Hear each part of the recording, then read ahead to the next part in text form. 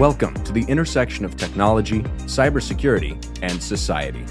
Welcome to ITSP Magazine. Let's face it, the future is now. We're living in a connected cyber society, and we need to stop ignoring it or pretending that it's not affecting us. Join us as we explore how humanity arrived at this current state of digital reality and what it means to live amongst so much technology and data. Knowledge is power, now more than ever. Black Cloak provides concierge cybersecurity protection to corporate executives and high-net-worth individuals to protect against hacking, reputational loss, financial loss, and the impact of a corporate data breach. Learn more at blackcloak.io.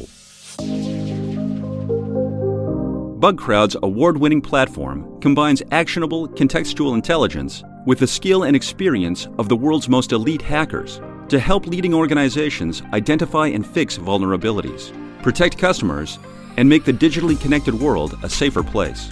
Learn more at bugcrowd.com.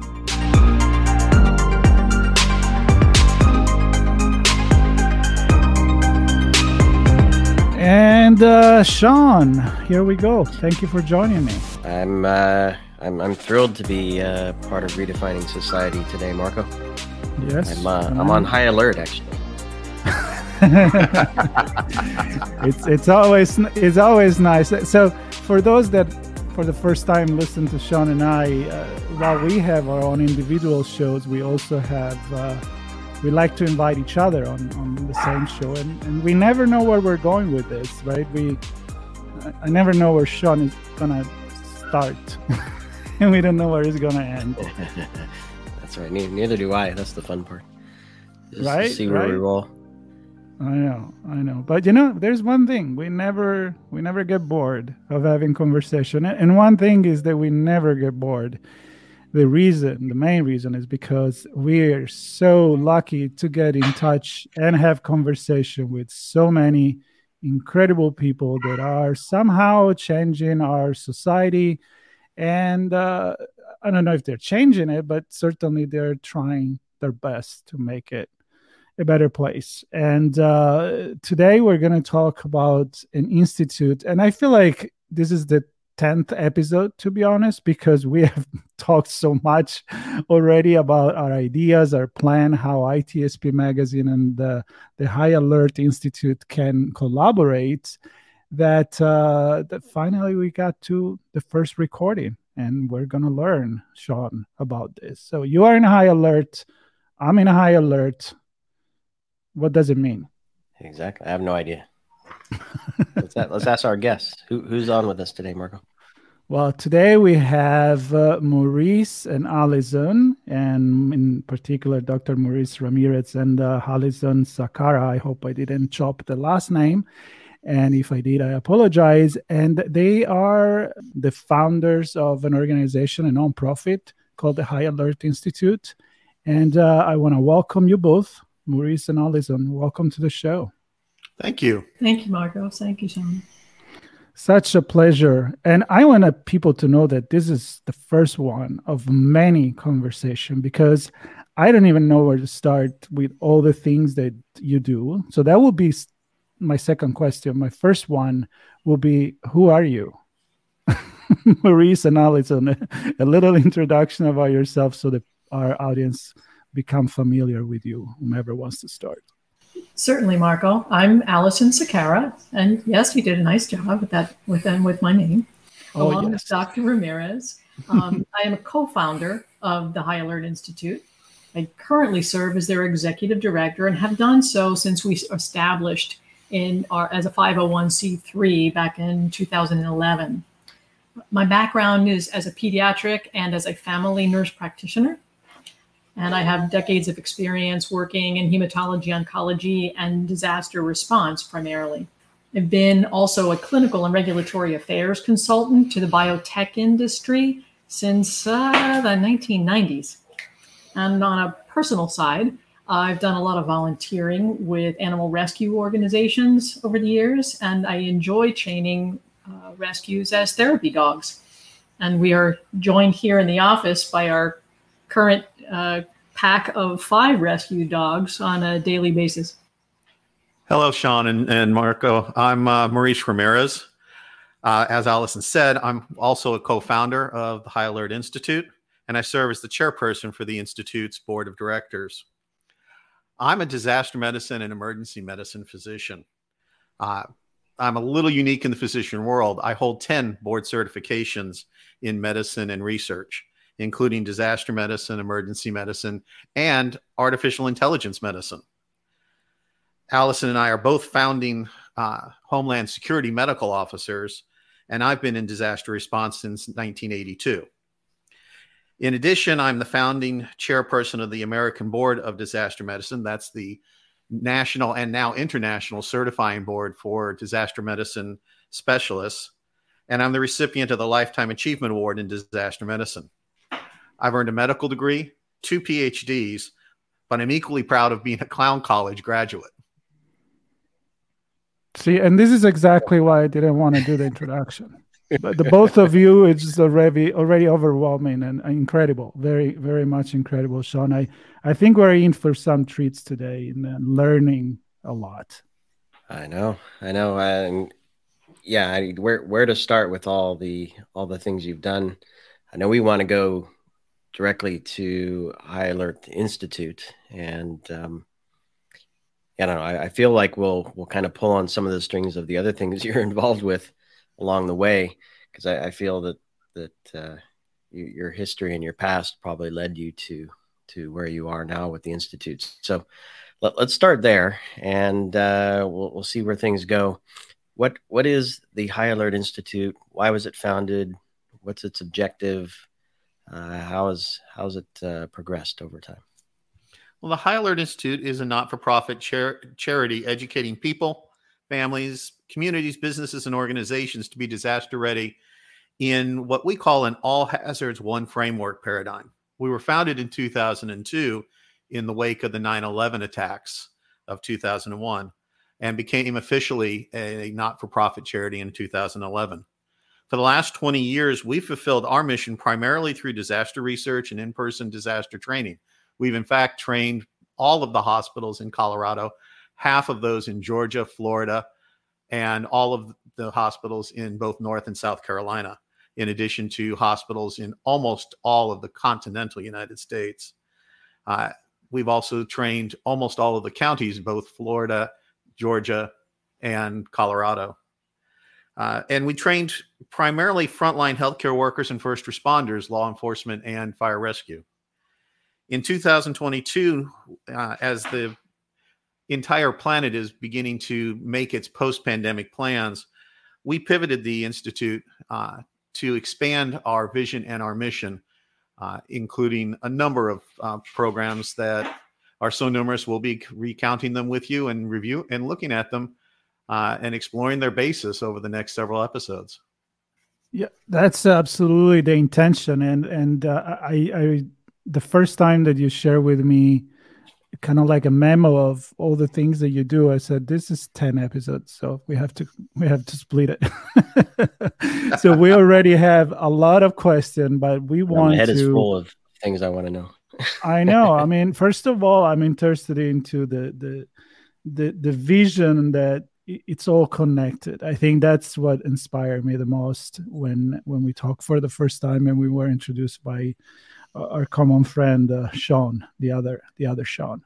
And so what's this vision, like this idea that made you, and maybe Allison, you wanna start with it, that put all of these together, like this vision of it, one organization that should touch on all of these topics? We refer to the paradigm that we live, work, and play in as an all hazards one framework approach. And what I mean by that is many people, families, businesses, organizations really don't have a set plan for what to do about a disaster before crisis strikes. Oftentimes the plans are hurriedly put together in the midst of a crisis, or maybe folks only have an inkling of what they might do if they have to.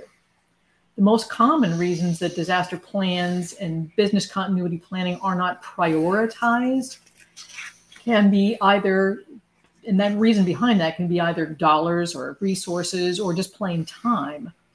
But we see planning as a priority. But when planning is seen as a priority, even when folks try to do that, the approach may be viewed as an overwhelming task. All too often, folks are trying to establish a different plan for every single possible thing that could go wrong. Every single situation has its own steps to run through. The equivalent of, I'll be old school here, the equivalent of the 3-ring binder on the shelf. You got one for tornadoes, one for hurricanes, one for earthquakes, one for floods.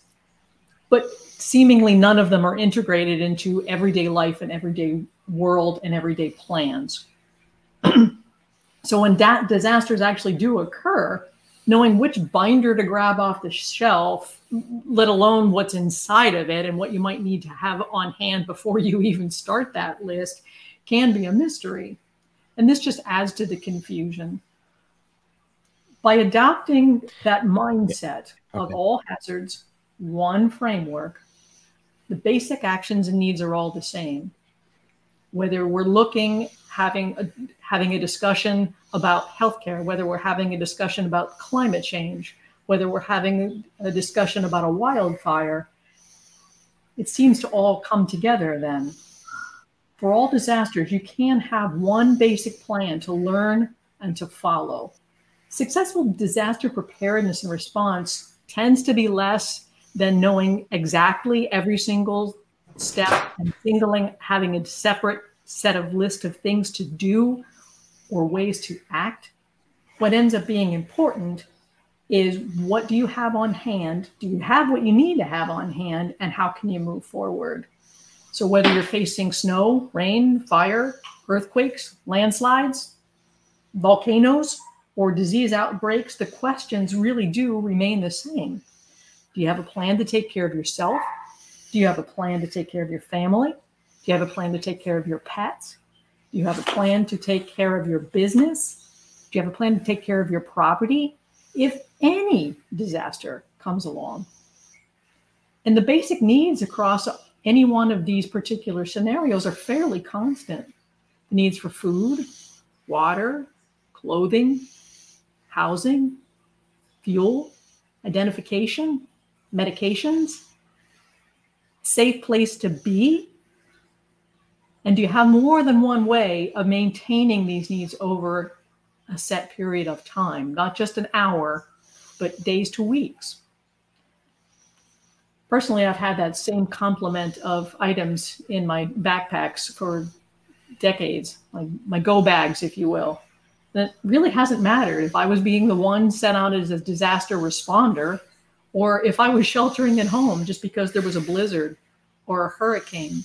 So having this kind of a mindset in looking at so many of the problems, one health issues, one nature issues, you may have heard some of those terms over time, and climate change issues, it all comes down to that.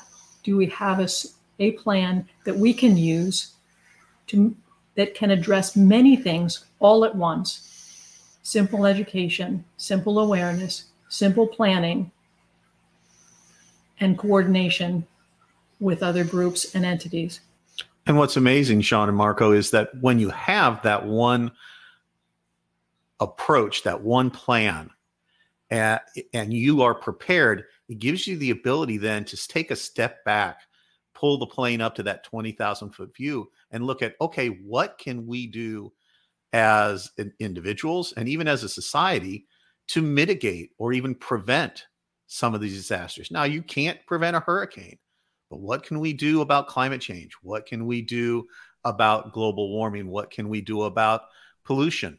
What can we do to prevent some of the most preventable disasters, or at least keep the unpreventable disasters from becoming complex disasters where one cascades into the next, and into the next?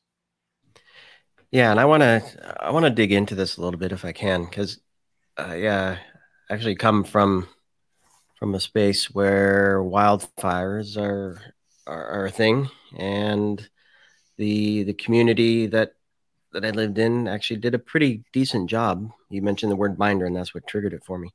Pretty decent job of putting together materials to help us understand what a plan might look like, what our go bag might be, what our exit plan might be, what the return plan might look like.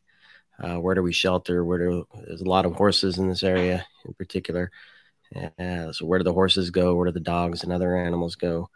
And like I said, I think they did a pretty good job, but it was very focused on fire. And this place also, in being in California, has earthquakes as well. So a lot of it could overlap into that. So I'm interested to know, and my broader question, taking a step back from that, is what does High Alert Institute do? Do you actually provide the framework for communities like that? Or are you, because I heard you talking about helping individuals, but then also training first responders and even counties and things. So how and where do you fit into the big picture of all of this?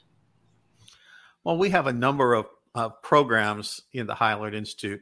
And among those programs, we maintain a curated library of reviewed disaster readiness education resources, as well as disaster and business continuity planning resources that are free or nearly free and are provided by highly reputable sources. Some are from FEMA themselves, the EMI Institute. Some are from major universities like TEACS in Texas. Over 4,000 links on our website to that exactly the type of education you're talking about, Sean. Some is very specific. You mentioned specifically earthquake and wildfires, and there are certain specific things for safety during an event, what we call the response phase, that you need to do. Some are risk assessment. You lived in an area where some of the highest risks were wildfire and earthquake. I live in Florida. I happen to live inside of a state forest, so wildfire is one of my risks, but it's a very wet forest compared to what would be in California. So my wildfire risk is relatively low, except for a few months out of the year. Having the tools to assess that risk allows me to have a very different go bag and a very different overall plan, single plan, than you have. But it still accounts for my needs in the event that there is a fire here. Just as yours did when in California, in the more likely event of a wildfire. And how about the alert piece, being notified? Because in particular, and I'm just going on my own experience, and maybe this helps people, or I don't know if it does or not, but in the particular area I was located, there was no cell service, so one had to have a landline. But of course, the lines are on power poles that are made of wood, and if there's a fire, those burn down, and so you can't get the phone call and you can't get the alert. So how do you help with understanding the risk involved with getting people the information that they are in danger? And I don't know how that changes, looking at tornadoes or hurricanes or other events that come along. Well, Sean, it's an excellent question. That is part of that risk assessment. The first part of any planning, whether it's general business planning, or whether it's disaster planning, is to take a look at where you are and what are the risks as well as the opportunities. Effectively, it's a SWOT or a gap analysis. We call them in disaster and emergency management, we call them risk assessments. So, wildfire, one of the risks is loss of communication.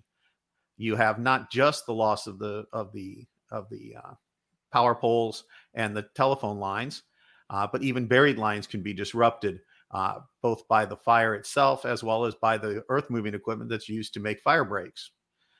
The cell towers can be lost, or they can be so far apart that there are gaps or dead areas. We're all familiar with having dead zones in cellular coverage. And the last is even satellite phones can be blocked by the smoke from the wildfires. So that communication, that alert system, means that you have to be able to define in your locality what is specific to you. All disasters are local. what is specific to you at that risk assessment phase before you even write the plan.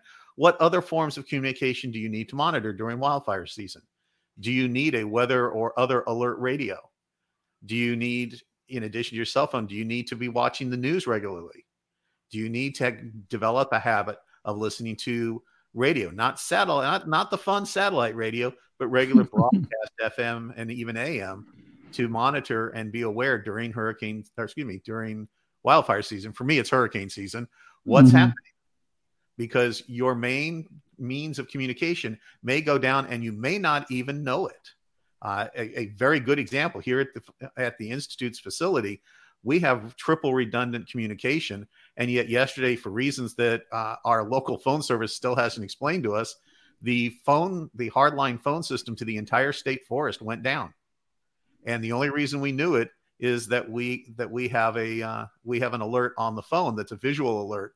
And if the phone line goes dead, it loses that 24-volt AC current that it usually runs. This signal goes on so that we know that means of communication is out. And the reason we did it is that the phone system in the state forest is 56 years old. And so we had to be able to monitor it because it has a downtime of about 12% out of the year. Wow. And this comes from people like you two that are very knowledgeable and really think ahead of everything, but yet there are certain things that you just can't do anything about it. But so that makes me think about, the regular people that has to face that and how much they, it's the human psychology. We'll worry about that when that happens. And that, thank God there are people like you and other organizations that help us to think ahead. Apart from the disaster readiness in general, which of course, as you say, and Allison said, is a frame that applies to everything. I'm really interested in some other of the programs with the Project for Good, like the animal wellness and environmental section. Allison, can you tell us a little bit more about that? The Animal Care and Welfare and Environmental section is one of the 3 sections that we've divided the Institute into based on the types of projects that we're involved in. We have a disaster readiness section as well. And then we have a 3rd section that is a combination, it sounds like an odd marriage, but a combination of space, healthcare, and artificial intelligence informatics.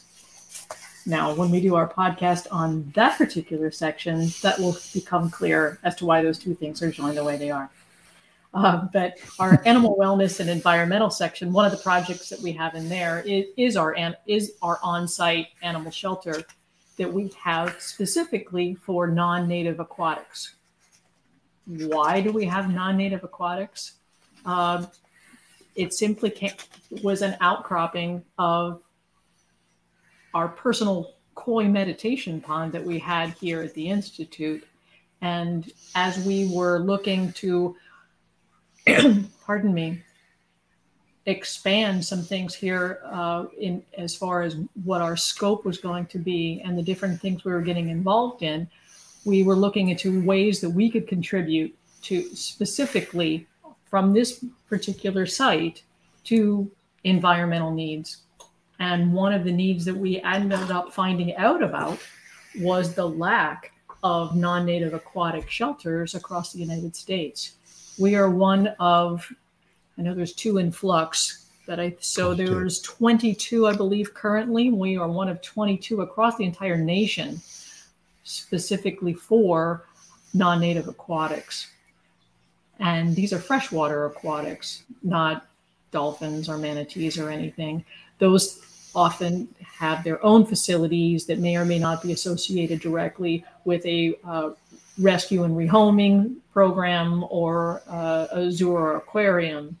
The non-native aquatics seem to be kind of like the orphan child. And so many of these poor animals end up getting just dumped into the streams, rivers, ponds across the United States. And it's not just in the United States that this is a problem. There are big programs in Canada and in Australia that also are concentrated on trying to work with these animals that have been released into the wild. It is not a solution to release your koi pond that you don't want anymore, for instance, into the local pond or stream. These are non-native. These are considered invasive species to the local habitat. They will out-resource the native aquatics there. They weren't born to eat the same foods, for instance, so they have a higher level of waste coming from what they're ingesting, which changes the environment. They will out-eat and outproduce the other native species that are there. And this is definitely a problem for recreational fisher people, for preservation of species and habitats in other areas. And these animals live for a very long time. People don't realize that koi can live 100 or more years. These are animals that have to be, if you own them or are caring for them, plans have to be made for them if you are no longer able to take care of them, or in the event of one's death. These are animals that people actually will to each other or will to a charitable organization so that they don't have to be destroyed. So it was just kind of by happenstance that we came into that particular shelter community. And I've worked for years in rescue operations of different other species, dogs, cats, rabbits, horses, working with a number of those different organizations over time. But this was not something that would be easy to do, to run the Institute and to do all of those activities simultaneously, as we are involved in so many other things. So that became our little pet project, no pun intended, here at the Institute. I was racking my brain trying to figure out where I just saw that. Literally within the last day or two, I saw something. I don't know if it was an ad or some PSA about willing koi to folks, because they do live long. So interesting you bring that up. And one of your last points was this was a pet project because you have so much going on, and I mean, we haven't even scratched the surface on all the things that both of you are doing. But how do you determine what to focus on? Do you have like a huge list of things need to have attention, and you prioritize and work your way down, seek help for others you can't reach? How do you kind of organize all of that? That's an excellent question, one that we are asked quite often, Sean. We have a number of programs. One is what we call Projects for Good. And to become a Project for Good, you have to have all three of the following characteristics. First is that it has to yield a significant impact. And the first question we always get is, well, how does a koi shelter and rescue have a significant impact? The U.S. Fish and Wildlife Service estimates that released koi and their progeny cost commercial fishing just in the Great Lakes and Mississippi River Basin and the Florida wetlands and estuaries $70 billion in losses a year. Now, part of that is catching animals that then contaminate the other animals because nobody eats ornamental carp. Some of that is the destruction of habitats that results in decreased commercial fishing and sport fishing populations.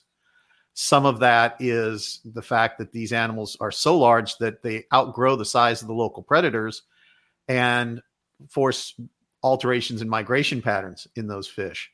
And some of them is they just destroy fishery equipment. So, we have a great. I also heard that they. Sorry, Maurice, because I might be incorrect here, but I think is it true that they also change the makeup of the water? They use oxygen and things in a different way.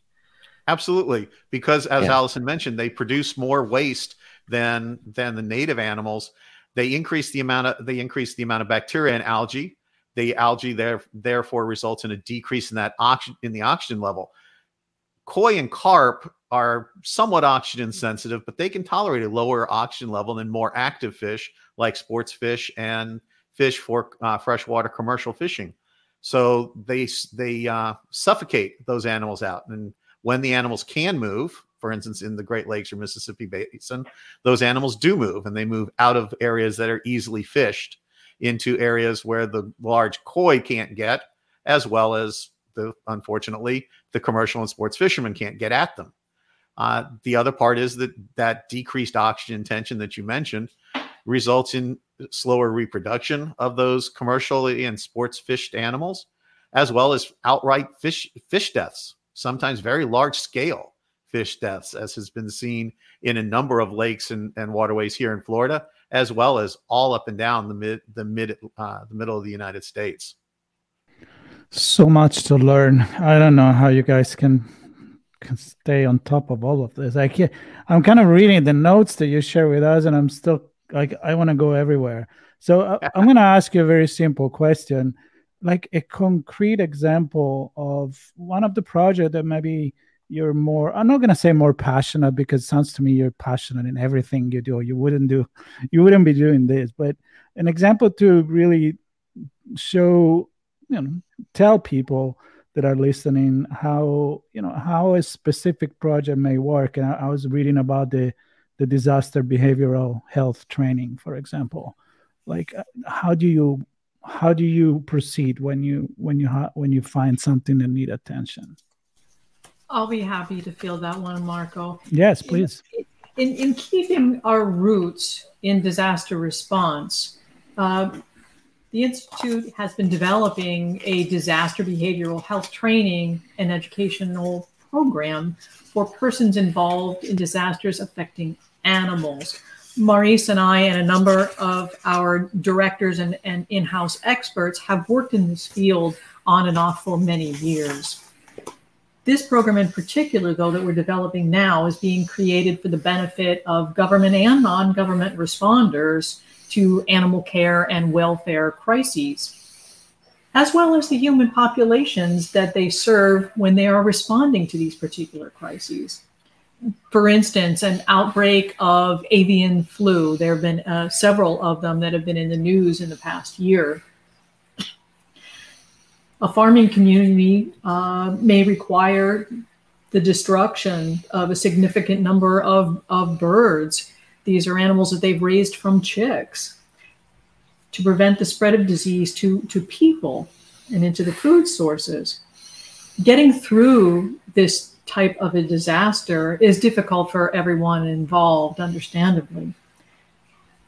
The emotional and psychological toll that it has on workers, whether they're from federal agencies or as volunteers, the effects on families, the farm families, the local communities, the schools, and the children in the schools can be devastating.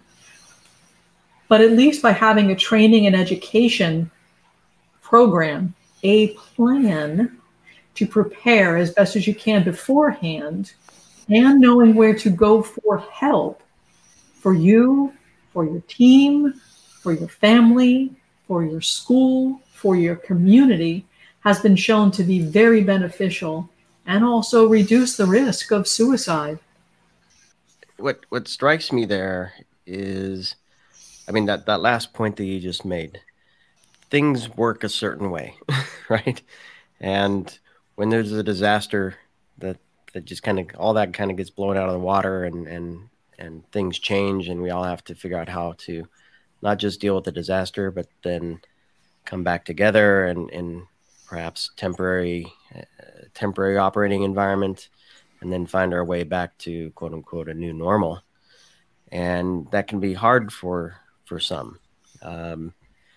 And I guess the first thing that comes to mind there is kind of the divide.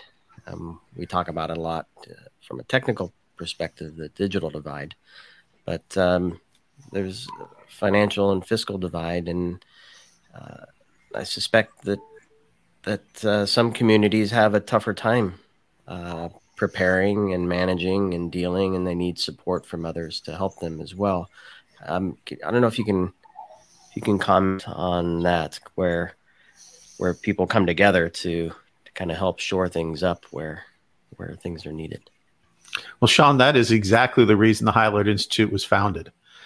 We don't just provide education and resource and research, but our entire focus is to work with and for those individuals, organizations, institutions, businesses, and to a degree, communities that are underserved, that have an unfunded mandate, who don't have the resources financial resources to hire the $50,000, $100,000 consultant, to bring in a team of trainers, or to bring in a crisis response team in the event that the disaster has already struck.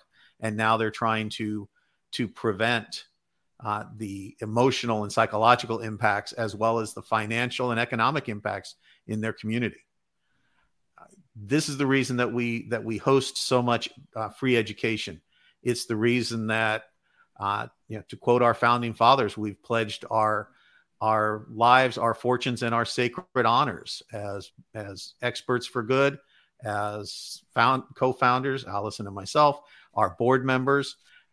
We have in total over 84 highly trained experts and individually who volunteer their time that they could sell otherwise at very high costs in some cases, specifically to help in areas that otherwise would go, as you said, unserved, because they didn't have that resource. They didn't know where to get the resource, or they couldn't afford the resource. Yeah, it's impossible to think that with as much passion that someone can have to tap into all of this, just in 2 people or even 100 people. So I would love to learn more about how you, in these 20 years of the organization, but even before, with both your careers, where are all your resources? Who is collaborating to the success of the High Alert Institute? I'm thinking partners. You mentioned experts and maybe even like businesses, like a little understanding on how can you accomplish all of this. Well, we've been very blessed, Marco and Sean. We have a very active a board of directors. We have had the benefit of many both partners for good, which are how corporations participate, as well as subject matter experts who participate as experts for good. And there are several ways that individual corporations and even institutions of higher learning can participate with the institute, its programs, and support its projects. As individuals, we have subject matter experts, as I said, who volunteer, and other subject matter experts who are among your listeners certainly can join our volunteer corps of subject matter experts who work on specific programs as experts for good. And by the way, they get a tax receipt for the time that they spend doing that. We're located here in Lake Wales, Florida. As I said, we are in a state forest.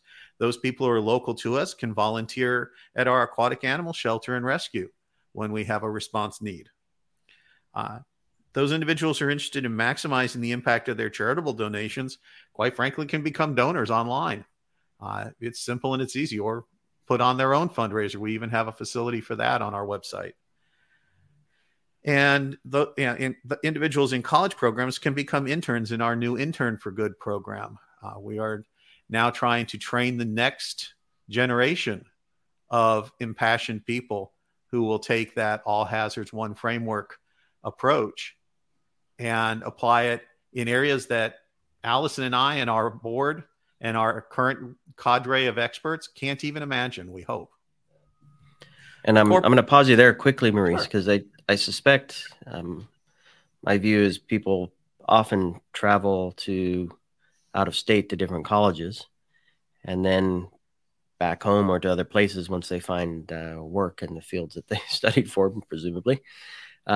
Which to me says that a lot of what they learn as part of this Interns for Good program begins to spread outside of the core areas that you operate. Have you seen that yet? Yeah. We already work remotely. with all of our experts. And unlike the vast majority of businesses who began remote work in 2020 with the pandemic and the pandemic shutdowns, we've been working remotely with our experts since 2011. And in some cases, even back as far as 2007.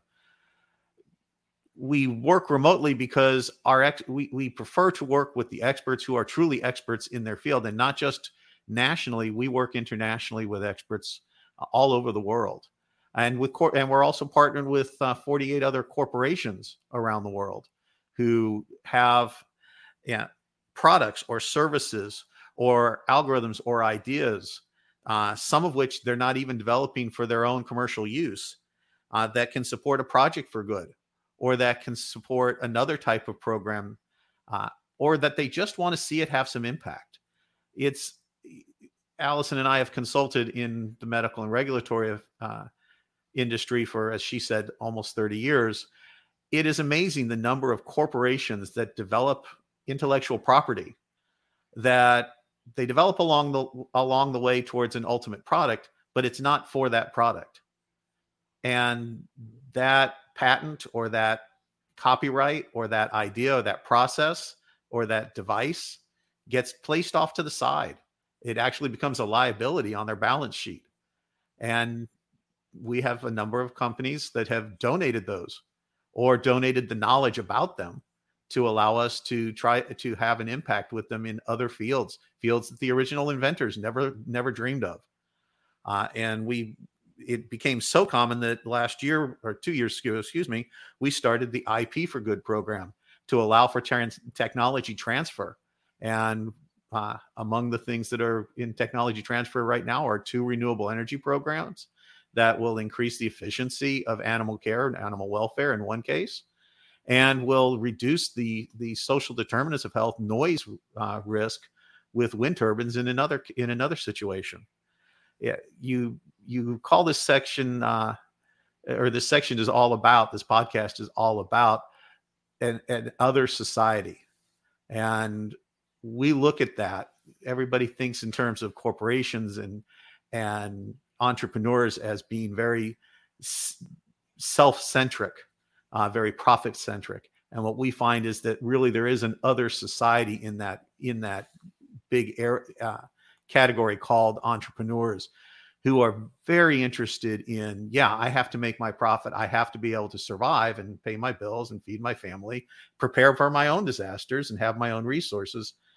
But I have all this other stuff and I want to share it and I want to see it do something good. I just don't know how. And that's part of what the Institute does, is that it helps those individuals who want that impact, those corporations that want that impact, to bring those goods, those services to that larger impact, that larger opportunity to do good in the world. And then sometimes that innovation can have a much bigger impact than a monetary donation from an organization. And the engineers or whomever's building and innovating feel pretty good about that stuff too. Absolutely. Super very cool. Often a company may not have the fiscal resources to write a check, but they have something far more valuable, as you said, Sean, sitting there on the shelf that they're not even using, that in some cases they've almost forgotten about, that they mention on the way out the door as they're apologizing for not being able to help. And it turns out to be something of immense value and contribution. Well, if there is one thing that I've learned from prior conversation with you, it's fascinating.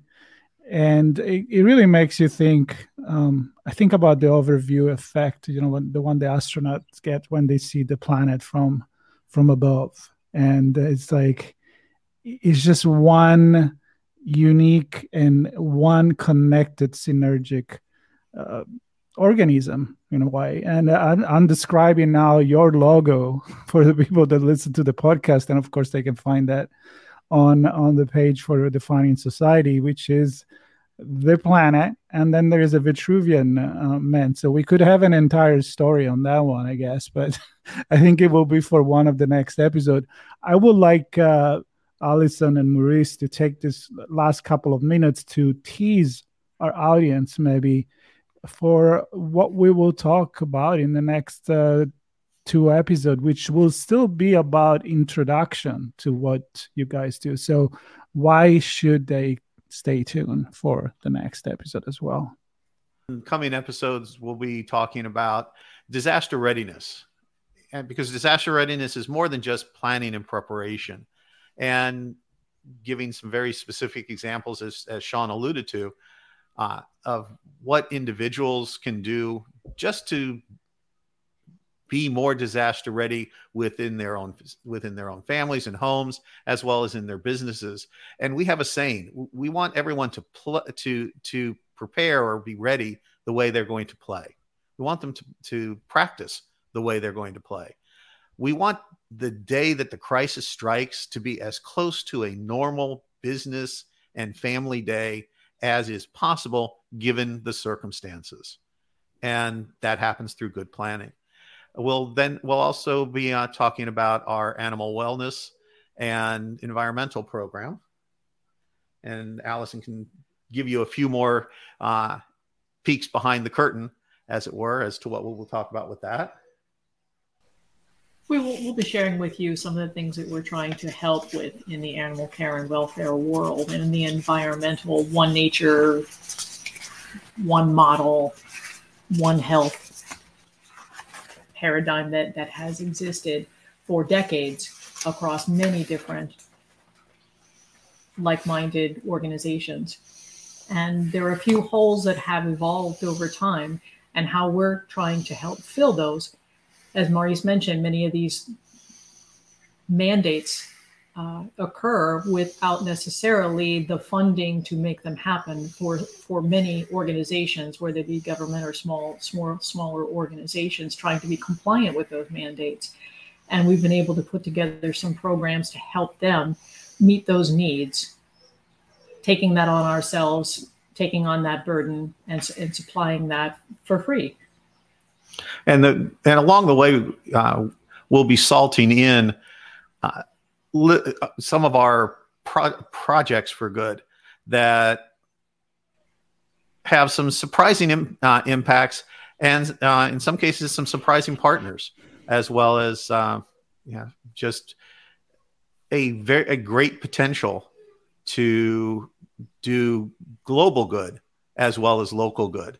And then we'll also be covering our space and space healthcare and AI informatics, which came to us in a very odd way, in that we were originally asked to address disaster medicine in space.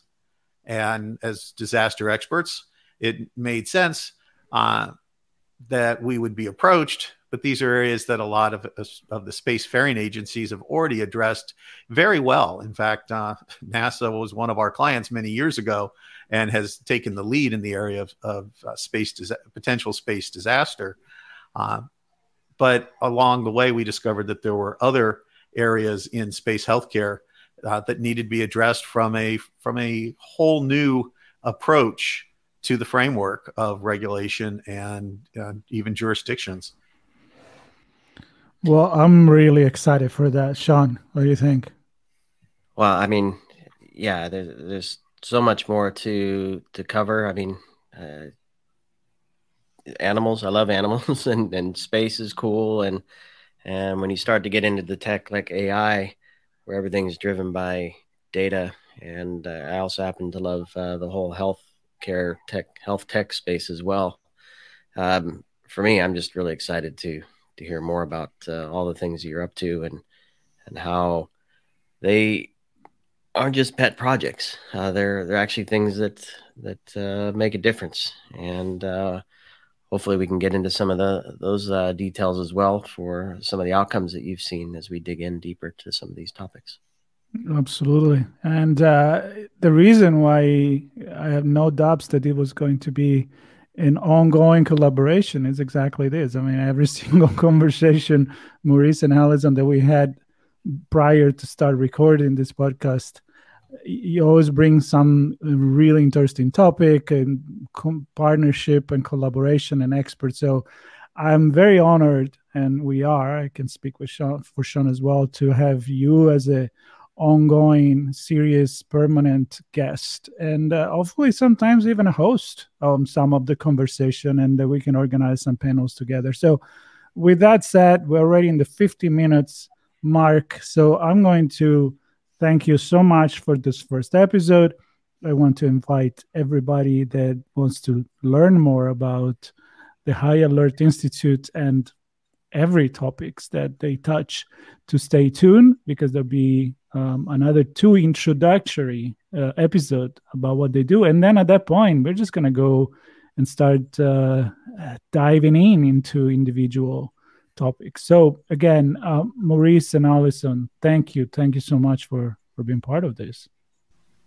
Oh, it's been our pleasure, Marco and Sean. We really appreciate having this conversation with both of you, for sharing a few insights into what we're doing, what we're all about, sharing that passion that we have and that we are collecting from others that we meet. Thank you so much, gentlemen. It's been an absolute honor. Absolutely. And for everybody that enjoy listening to Redefining Society on ITSP Magazine, there will be links and resources. Of course, the website is highalertinstitute.org, but we will put all those notes in a written form and hyperlink in the episode notes. So we hope that you maybe ask some questions. Maybe the next episode we'll open up for comments that you may leave from this first one. Again, thank you very much, everybody. And Sean, thank you for joining me. It's always a pleasure. Glad to be on it. It's all about the people, pets, and the planets. Right. And robots and aliens and all of that. So really cool. All right. Nice. Thank you very much, everybody. BugCrowd's award-winning platform combines actionable contextual intelligence with the skill and experience of the world's most elite hackers to help leading organizations identify and fix vulnerabilities, protect customers, and make the digitally connected world a safer place. Learn more at bugcrowd.com. Black Cloak provides concierge cybersecurity protection to corporate executives and high-net-worth individuals to protect against hacking, reputational loss, financial loss, and the impacts of a corporate data breach. Learn more at blackcloak.io. We hope you enjoyed this episode. If you learned something new and this podcast made you think, then share itspmagazine.com with your friends, family, and colleagues. If you represent a company and wish to associate your brand with our conversations, sponsor one or more of our podcast channels. We hope you will come back for more stories and follow us on our journey. You can always find us at the intersection of technology, cybersecurity, and society.